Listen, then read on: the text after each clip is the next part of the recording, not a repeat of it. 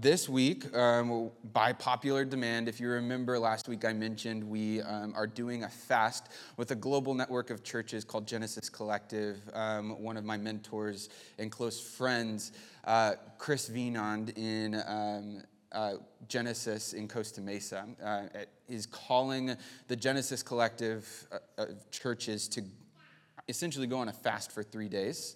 And that fast is from February 3rd, so Friday, to February 5th, that Sunday, so next week. And as I kind of mentioned it to you guys, you were like, maybe give us a little bit of like practical helps and everything. And so by popular demand, we're talking about fasting this morning. I polled the audience. You guys, there were some who were like, I think I'll be okay. But I think a lot of you were like, yes, give us some advice on what fasting is. So we're talking about fasting this morning. Cool? Great. Let's start with the definition of fasting. We're just going to dive straight in. Is that okay? Cool. Definition. Even though there isn't really an explicit definition of fasting that you can find in the scriptures, when you pull all of the different moments that fasting is present within the Bible, you can kind of see a definition begin to surface. So simply put, fasting is abstaining from food for the purpose of seeking God. Okay, so fasting is abstaining. We're not eating food for a specific spiritual purpose, mainly seeking the face of God. It's to seek his heart, not just his hands, right? And we need to remember that. We need to get that straight. Now, there's a lot of talk around fasting from social media and other things, etc. But if we look at the context of Scripture, we see fasting as a practice specifically for food. Now, that isn't to say that we can't abstain from other things. We see in scriptures in context, like people are abstaining from certain clothing, like the Nazarites wouldn't cut their hair. They'd abstain from cutting their hair. They wouldn't wear certain clothing. They would abstain from touching dead things, which we're all fasting from, obviously, because we live in the 21st century. But when we read the Bible, that when someone is fasting, it's specifically from food, not their Netflix subscription. Does that make sense? Okay, so we do see people devoting themselves to other things. So I think it's important to recognize that before we move forward, in our society today, we lump all of those things kind of in the fasting topic. And depending on how you spin it, like some people like to go say, hey, no, it's just fasting. All of that other stuff isn't. You're not fasting. And then other people are like, no, it's okay. And I kind of like to hold those two in tension. It's just a lot of work to try to re-theologize someone's whole framework on that whole concept and just say like, no, you're not fasting, because what good does that actually do anybody? But we need to recognize the emphasis and the importance on fasting from food. God's heart, in a way, is moved by when we fast from food. And it does it in a way that nothing else can. But if you want to fast from other things, that's completely fine. Besides, the reality is that food is not the only thing that we consume in our culture, right? We consume a lot of different kinds of things. But, okay, so for clarity's sake, when you read about fasting in the Bible, it's specifically about food. Make sense? Cool. Okay, so now that we've got that cleared up, I just want to talk about the elephant in the room. For most of us, when we think about fasting, we perceive it as a burden and not a blessing. Would you agree? Like, we don't, like, get excited about fasting. Like, I like food. And, okay, so I remember in our church, when, not this specific church, but when I was in college, our church was doing a 5-day fast together. And Meredith and I were dating at the time, and I remember I was picking her up from work on the first day of the fast, and I asked her how it was going, and she was like, it's good, but she's hungry. And I had an ulterior agenda in the midst of that conversation. The thing is that I had already messed up on the fast, had lunch, and was trying to convince her to eat dinner with me that night. And my plan worked. We ended up, but I mean, the reality is we perceive fasting in a specific way, as a burden. And we don't necessarily look at the blessing of fasting. The undercurrent to that whole moment was that fasting was a burden to us and not a blessing. And I had fasted before. Like I had experienced some profound moments with Jesus and intimacy with him in fasting before that moment, but I still had a specific perspective on fasting. Now, isn't this true of all of religion? How you can be doing all the right things, be in all the right places, but still completely miss the point. And this is vitally important to the life of a Christian. Effort is not wrong. See, Dallas Willard says that grace is not opposed to effort, but to earning. So, like, in fasting specifically, we're not trying to earn God's approval, but there is still, like, an effort to it. And we all realize that, which is why it seems like a burden to us. So how do we shift our perspectives? In order to get there, I think it's important for us to look at the context of fasting within the Bible. Where do we see it, and how does it actually work out? Throughout the scriptures, we see people submitting themselves to God through fasting. So in the Old Testament, we see that Moses fasted for 40 days before he received God's commandments. We see David fasting for 6 days as he prayed for the sick, for specifically his son to become healed. Ezra fasted as he mourned the failures of his community and repented on behalf of his community. Esther fasted for the safety of her people. Daniel fasted to find clarity on a vision that he had received from the Lord. And it's not just the Old Testament. We see it in the New Testament too. Paul fasted after his radical encounter with Jesus. We see the church in Antioch fasting before they sent out church planters and missionaries into the field. And the churches in Galatia, as they would fast as they prepared to appoint new elders. So, I mean, we see this in the life of followers of Jesus, of the people of God throughout the scriptures. But even after all of that, it can still be easy for us to perceive that fasting is this thing that's reserved for spiritual people. That it's only for the super Christians or the really devoted ones, the heroes of the faith. So why do we fast? It's important for us to root our perspective in Jesus. You know, when we think about this concept of fasting, I don't know if you've ever asked this, but we need to ask ourselves, what did Jesus think about fasting? Have you ever thought about that question? Have you ever asked that? See, there's this moment in Matthew 6 where Jesus is preaching his most famous sermon that we have recorded in the scriptures, the Sermon on the Mount, and he devotes a few sentences within that sermon to the particular topic of fasting. So look what he says in Matthew 6, starting in verse 16. Matthew 6:16. When you fast, pause. Jesus says when. Not if. He's communicating to his disciples, his manifesto for what it means to follow him. He's saying, this is how you live your life with me. This is his set of values towards what it means to chase after him, to model your life like he did his. And he says, when you fast. That means that Jesus just assumes that we're going to fast as followers of Jesus. That it's just going to be part of our life, not if, but when. According to Jesus, fasting is normal. Now, in light of that, I can't help but ask myself, if the people of God and the Son of God saw fasting as so important,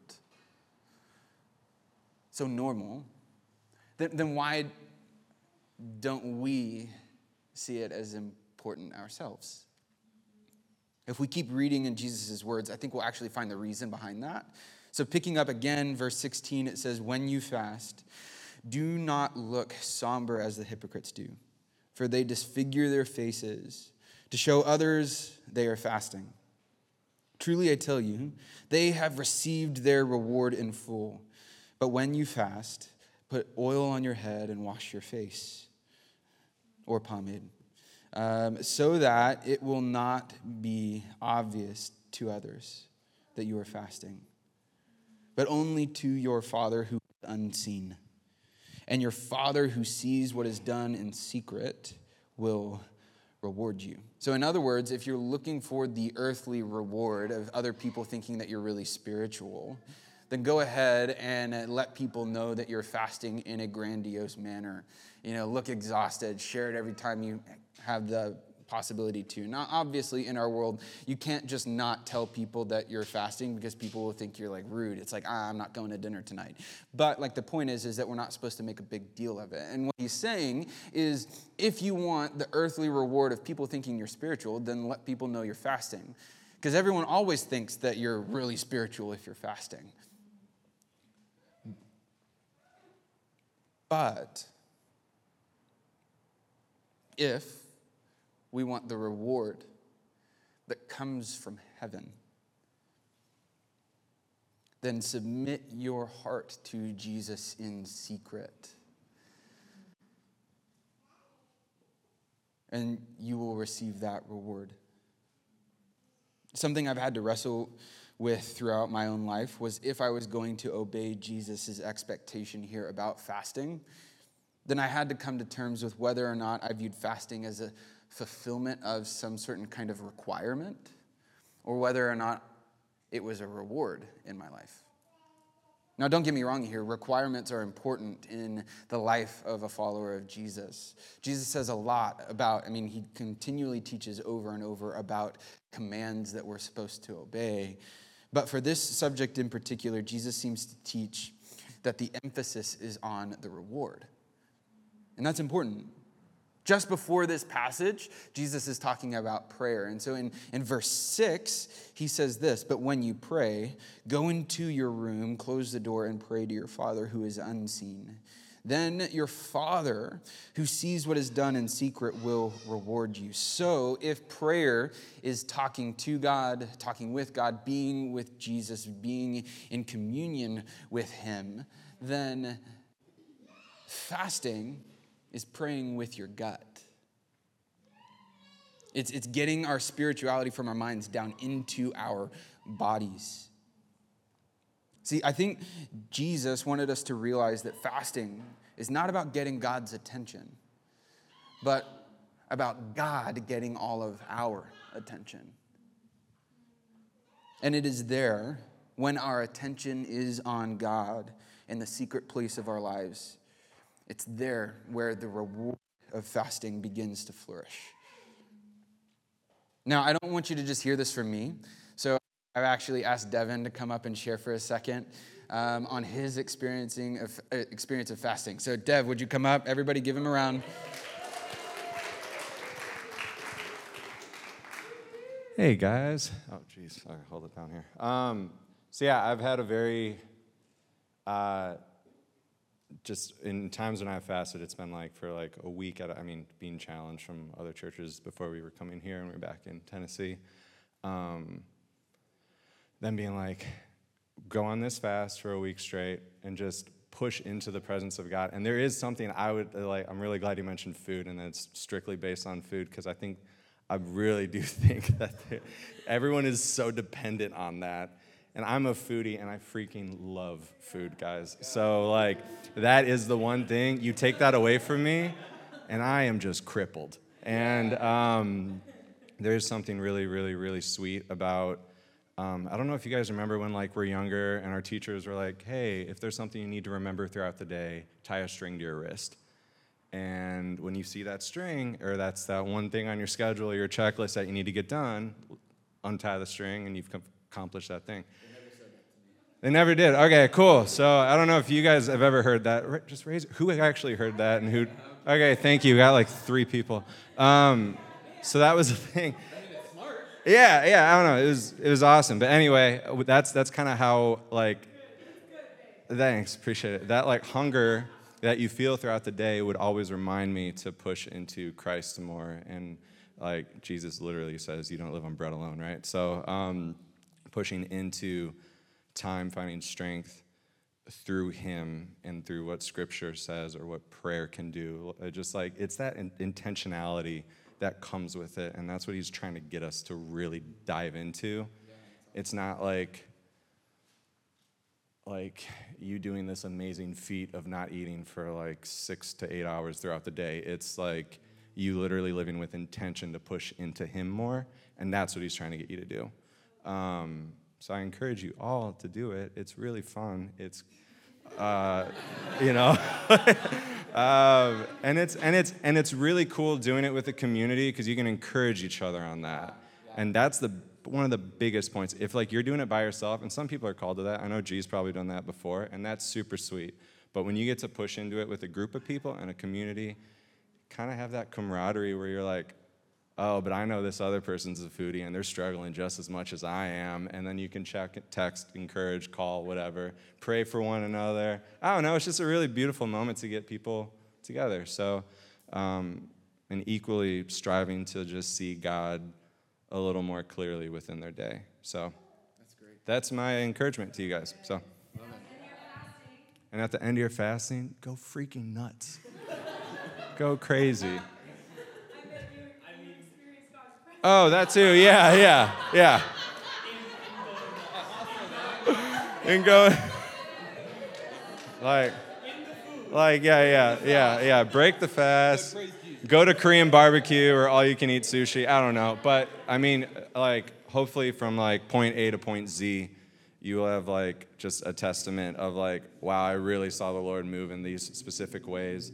Ask him questions during that time, like seek him in like his absolute fullness and really push into him so that, you know, you go into another season of fasting or you're encouraging other people to go into fasting and you can be like, it's tough, but yo, this is like the benefit of it, guys. This is like I have this idea that if you live through something, you have like a lot of power over that thing and you can really speak that into people's lives.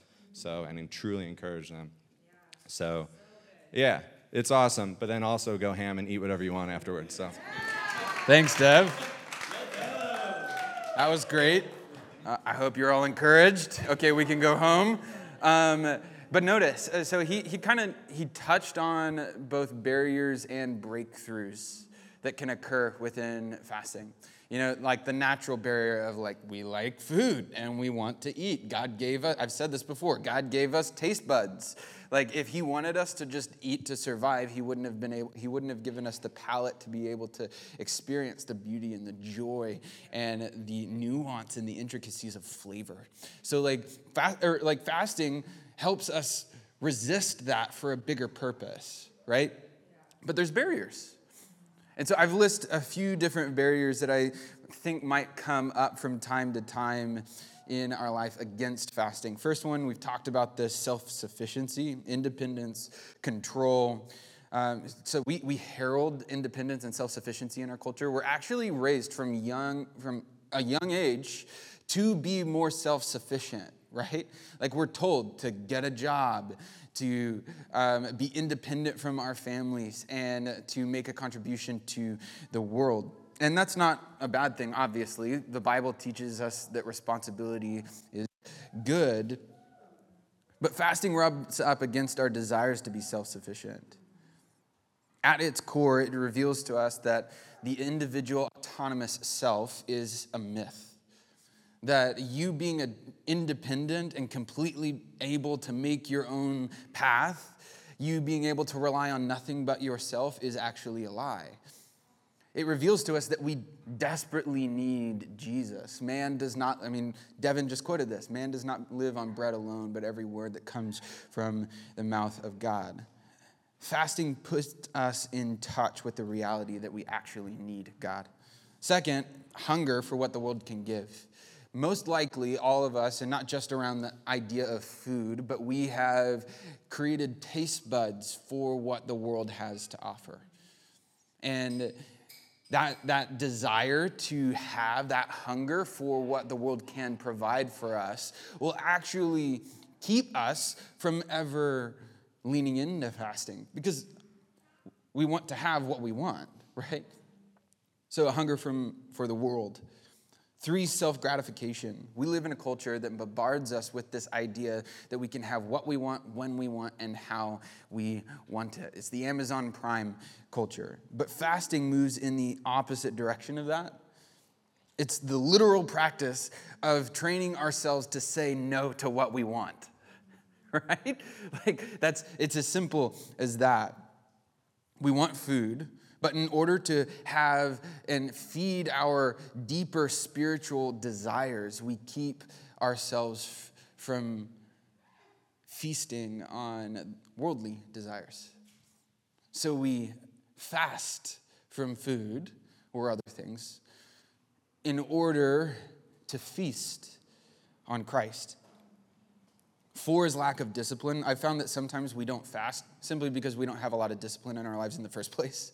Like, discipline breeds discipline, right? So oftentimes we think to ourselves that, like, fasting, I mean, it is. There's this spiritual warfare going on. We're going to battle against the forces of darkness in this world when we fast. There is a very spiritual, real battle going on, but we forget that we're also in fasting battling against things like commitment and follow through. Sometimes we just aren't disciplined in our lives and we need to learn how to commit to something and move forward. Last but not least, and there's tons of different barriers that we might face. These are all big picture, but is vision. The Bible tells us that where there is no vision, people perish. Meaning when we lose sight of a compelling vision, discipline leads to drudgery and not delight. In terms of fasting, this happens when our sights are set on the barriers in front of us instead of on the compelling vision of breakthrough that could happen on the other side. When our sights are set on the resistance or the things that we don't get to have or whatever it might be for you, then all of a sudden we don't see Christ. We don't see relationship and intimacy with him. Now, I'm not much of a runner, but I envy people who are. And I was actually having a conversation with, where is he? Hector. Where are you? Oh, wait. Oh, there you are. I thought you were in a brown shirt for some reason, and so I was looking for brown. But so I was having a conversation with you at House Church this past week, and he was talking about running, and you should have just heard what he said. I don't know if you remember the way you started it, but he was like, oh, man, I love it. I just go out there and I run. I wish it was that easy for me, right? Like, you got to have the right shoes, the right fit. It's got to be the right weather outside because nobody likes running in 90-degree weather.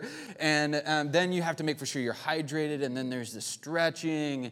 And then, the running part, which sucks. And then you have to get back home and you have to shower because all of a sudden, like, you're sweaty and you need to get ready for the day again. And there's all of these different barriers to me. See, the difference between what Hector was saying and what I was saying is that he just said, you just go out there and run.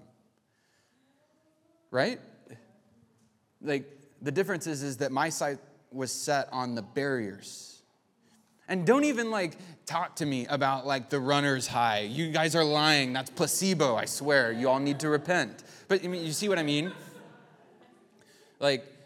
My eyes were, it's hard for me. I don't like running because of all of these barriers, as opposed to looking at the reward on the other end.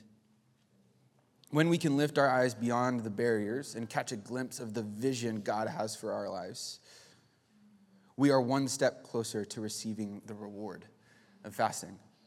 So we looked at some barriers. Now here's just a few of the breakthroughs. So first, intimacy with God.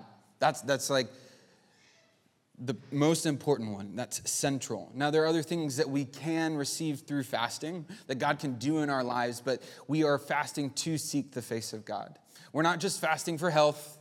We're not just fasting to lose a little bit of weight. There are benefits to fasting that are very physical, but that's not the purpose of fasting in the way of Jesus.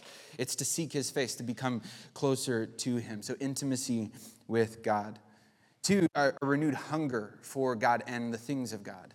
When we begin to abstain from food or other things, then all of a sudden we begin to realize the deep hunger that is in our souls that longs for more of heaven, for more of the kingdom of God. We begin to tap into those hungers, and it stirs our hunger for those things. 3 is self-control. We're creating a pattern in our lives to be able to resist the things in this world and give ourselves over to more of Jesus. It's building a muscle. By actually, it's like what Devin was saying. Once we've done something, we have power over it and have experience to speak over that thing. So, in the same way, when we fast, we're actually, training our bodies to be able to have self-control in other ways in our lives. So if you're struggling with sin, if you're struggling with like laziness or whatever it might be, fasting actually helps you train your body to chase after Jesus more. Number 4.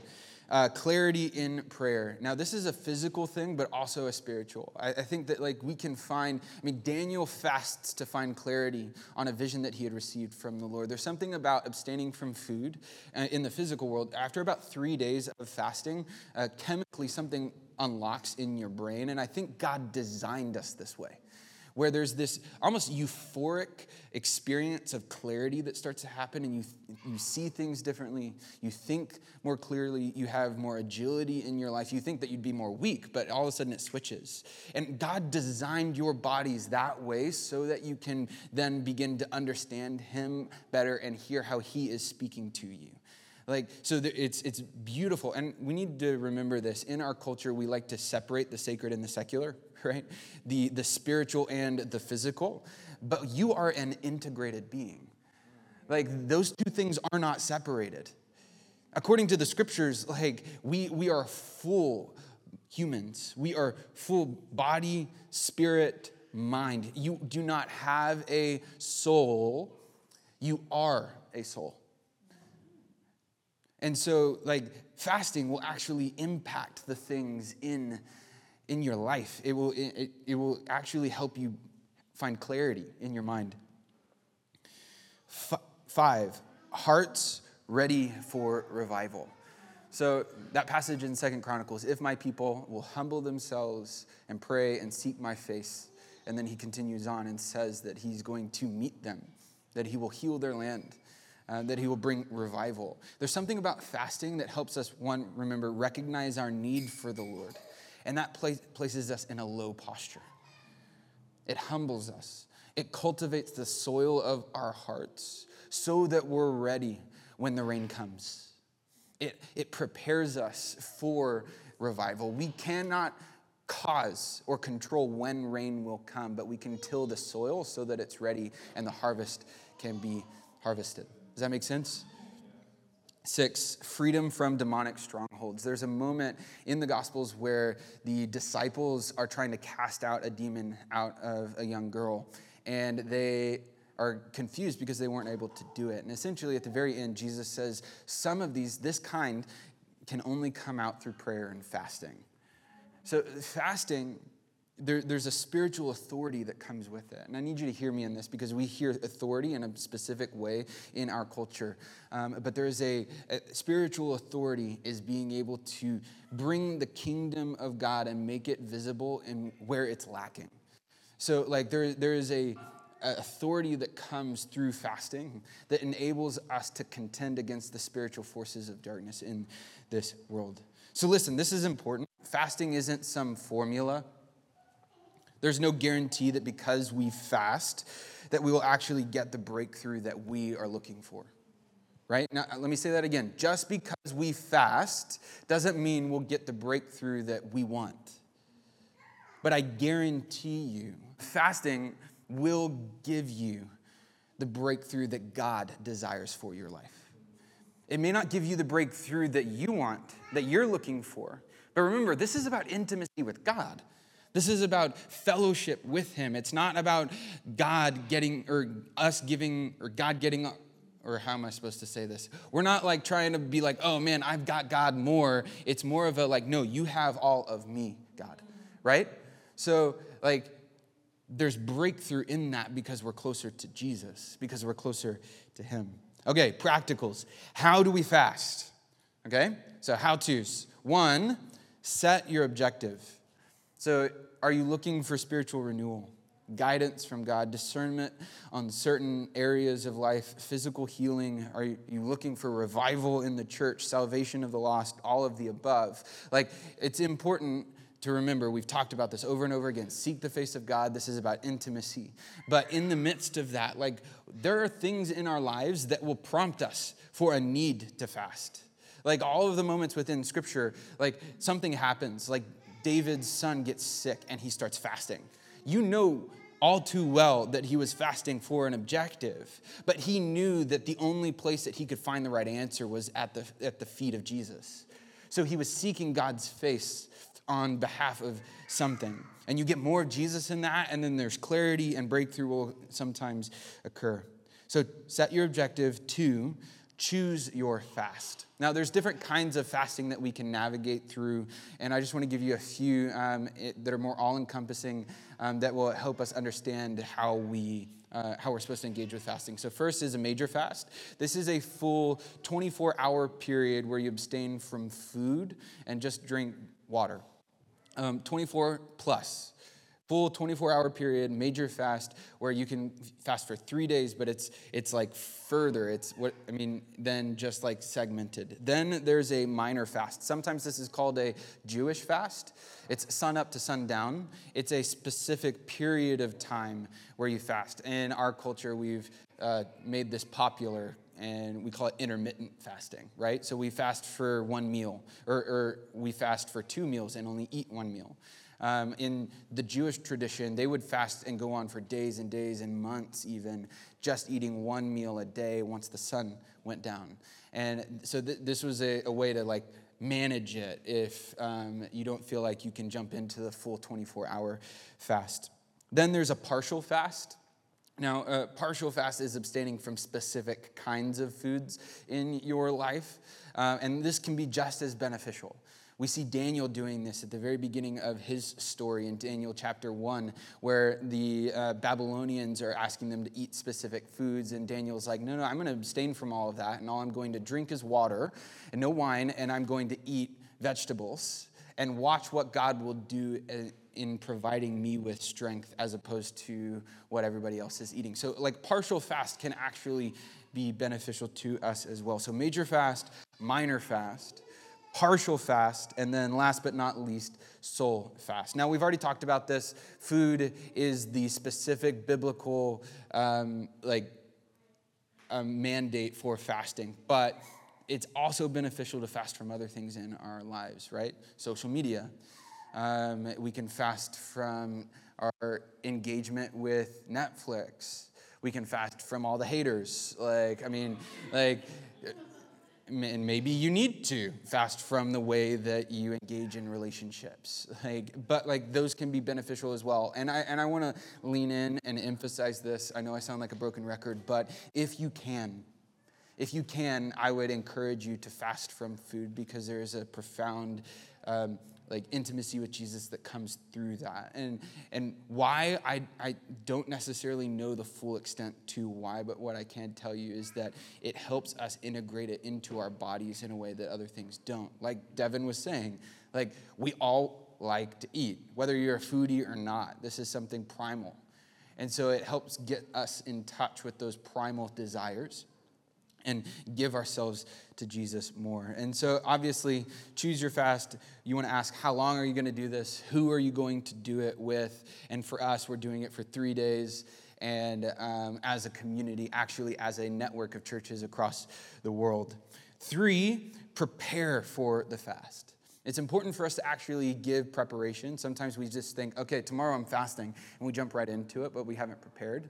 And honestly, maybe you have the discipline and the wherewithal to actually pull yourself up by your bootstraps and do it. But for a lot of us, we need more preparation. We need to prepare our minds.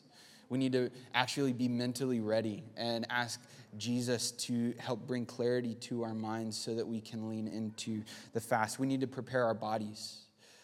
Some of us, it may not be beneficial, it may not be good for you to fast. Maybe you've struggled with food in your past. So I would say, go talk to a doctor before you lean into this, if that's your story. If you're pregnant, don't fast, obviously, for many reasons. But drink lots of water, prepare your body, make for sure that you're ready to fast. I'd also recommend not scarfing down a massive meal the day before you start the fast, because then it just offsets the natural pattern. So just eat normally and then begin. Then we need to prepare our hearts. Begin to meet with Jesus and ask him to open up your heart and make for sure that your heart is soft soil for whatever God wants to do in you. And last but not least, community. And this one's really important because we live in a society where people interact with each other. It's important for you to tell a handful of people, especially if you have roommates or you do dinners with people on a regular basis, those kinds of things, because it can throw off schedules. And you don't want it to be more of a thing than it needs to be in those moments. So it's not going onto the street corner like Jesus was saying and splurting it out from this into the ether, right? No, we're communicating it and being responsible and making for sure that our calendars are set with the people in our lives. So last but not least, number 4, make a plan and do it, right? So we actually write it down in our calendars, we plan it out, and then we execute. We actually lean in and we jump into the adventure. All right, so I could go on for hours on this, but for the sake of time, that's what I want to offer you. We're starting a fast with a family of churches globally called Genesis Collective on Friday, February 3rd through Sunday, February 5th. And usually you end the fast when the sun goes down Sunday at dinner time. But as a community on Sunday at lunch, we're going to go down to Stonefire, which is just a few blocks this direction. It's big, plenty of tables. We can all just go eat. So we're gonna break our fast together by eating at Stonefire together. Sound like a plan? Yeah. Cool, sweet. Everyone's excited about lunch more than they are the fast. Anyways, no shade. So please join us in whatever way you feel led. If that means fasting from social, that's great. If that means a partial fast or a major fast, whatever the Lord is calling you to, I wanted to give you enough time to prepare your heart and to actually ask the Lord what he's inviting you into. And I would say, make it a sacrifice. Yeah. You know, it's not like, I was busy today, so I didn't eat. That's not fasting, right? You know, actually offer something to the Lord and strategically use that time to spend time with him, to read, to pray, to seek his face.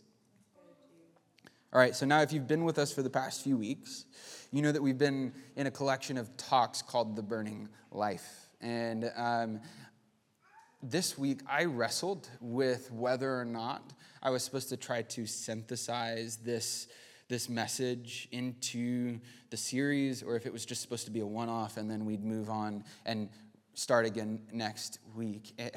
I wrote 3 sermons for this Sunday because I didn't really know what was actually going to happen. This one, long form on fasting, and then 2 little mini messages, one on fasting and then one on the burning life. And I was just going to give you guys the 1-2 punch, 2 for the price of 1. No, not funny.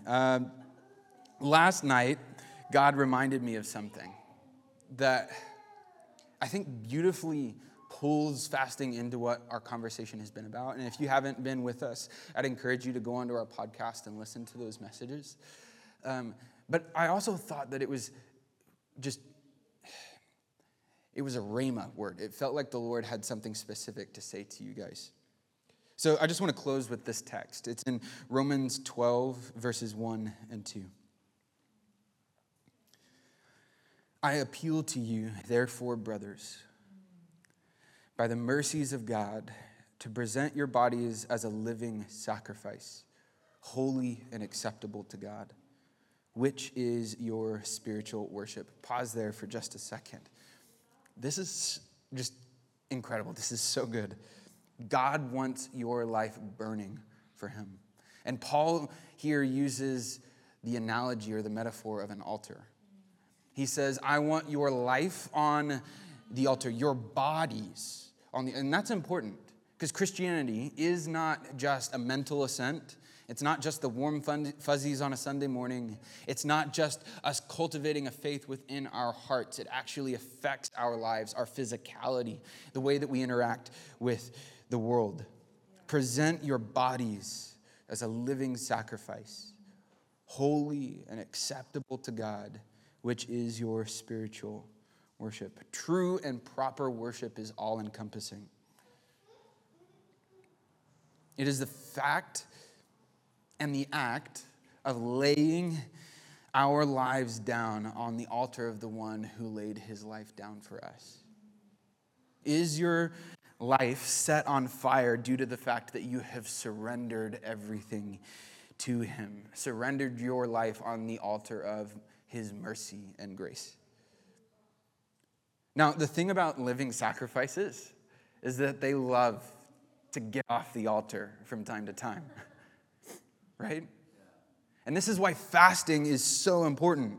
When we fast, yes, we are submitting ourselves to Jesus, abstaining from food and things to specifically seek his face, but we're also training our bodies to resist primal forces and desires. We are building self-control and self-denial. We are training and strengthening ourselves to say no when the culture around us is saying yes to everything all of the time. Our whole society is built on consumerism. You define yourself by the clothes that you buy. You're trying to express something that you feel on the inside. We consume specific brands. We go to specific restaurants. Everything in our world is geared towards us consuming. And we, through fasting, are learning to say no in order to say yes to Jesus. Keep reading in verse 2 with me. It says, "Do not be conformed to this world, but be transformed by the renewal of your mind, that by testing you may discern what is the will of God, what is good and acceptable and perfect." So look at the way that Eugene Peterson writes these two verses. He says, "So here's what I want you to do. God helping you. Take your everyday, ordinary life. You're sleeping, eating, there it is, eating, going to work, and walking around life, and place it before God as an offering. Embracing what God does for you is the best thing that you can do for him. Don't become so well adjusted to your culture that you fit into it without even thinking. Instead, fix your attention on God, and you'll be changed from the inside out. Readily recognize what he wants from you and quickly respond to it. Unlike the culture around you, always dragging you down to its level of immaturity, God brings the best out of you and develops a well-formed maturity in you." Fasting in the way of Jesus is a practice of cultural counter-formation. It teaches us to go against the current. It teaches us to swim upstream. Look at those two lines. It says, "Don't become so well adjusted to your culture that you fit into it without even thinking. Instead, fix your attention on God." Fasting is one of the ways to do this, is to place more of our attention on him. It teaches us to lay our lives down, our bodies, as an act of adoration and praise and worship and attention on Jesus. So this is the question that I want to leave with you. What are the things in your life that are distracting you from being the person that God designed you to be? What are the things in your life that are distracting you from being the person that God designed you to be? Now, yes, all of us sin, and that's an important conversation. But what about the good things? The things that are just there, the nebulous things in our lives. What are the things in your life that are keeping you from the burning life? From laying your life on the altar and watching your life burn in attention to Jesus? Maybe you need to fast that. Allow the practice of fasting from food to train you to resist those things in life, to give more of your life to Jesus. But honestly, let's talk about the soul fast for a second. Maybe you need to learn to resist opening up your phone first thing in the morning. Maybe you need to resist certain practices in the way that you're eating. Maybe you need to learn to not watch Netflix every night. Maybe you need to fast from the way that you engage in relationships because it's actually harmful for you. Maybe what is it in your life that's keeping you from being the person that God designed you to be, from keeping you from burning? Allow fasting to cultivate a desire in you for more of God and less of the world. Would you guys stand with me?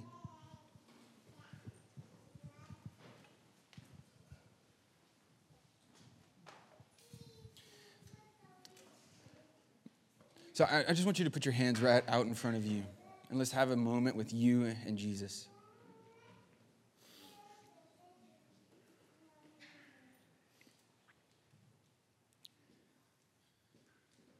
Come, Holy Spirit.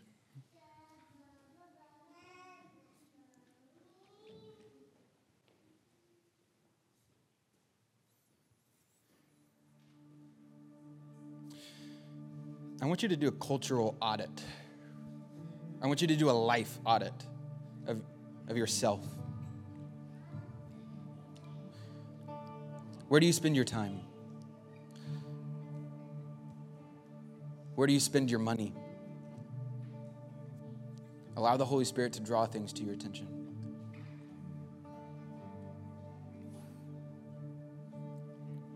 Now ask Jesus whether or not those things are keeping you from stepping into more of Him.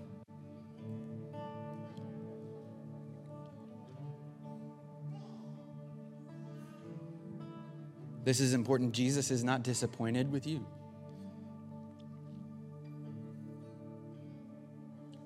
You're not a failure. But He's saying those things are in the way. Like, let me take those. Let me get those out of your life so that you can step into more of me.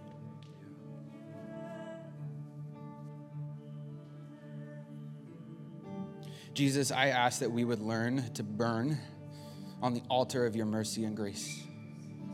I thank you for this family. I thank you for the voices of children in this room, the budding life, the growing life, the image of what I believe you're doing here.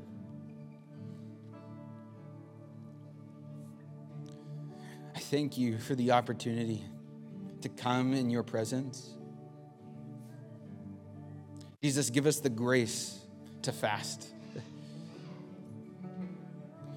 Give us the mercy and the kindness. Holy Spirit, would you empower us to learn to devote ourselves to you?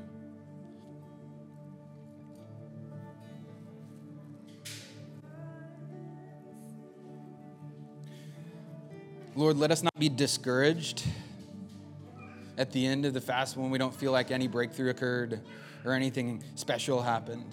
Let us learn the discipline of consistently coming to you, of saying yes to you. Teach us to train. We love you, Lord. In your holy heavenly name we pray. Amen. So we're going to spend some time in worship together, and I want you to stay in this posture of surrender. Surrender your life to Him. You know, we've been a community for a number of months now since Easter of last year, and I'm becoming more acquainted with our style of worship, and I love how excited we get. And it's so funny to watch you guys. Some of us are really good at the hand on the heart posture, you know, or the like we're carrying the TV thing, right? But I believe that like Jesus is calling us into a greater measure of surrender this morning.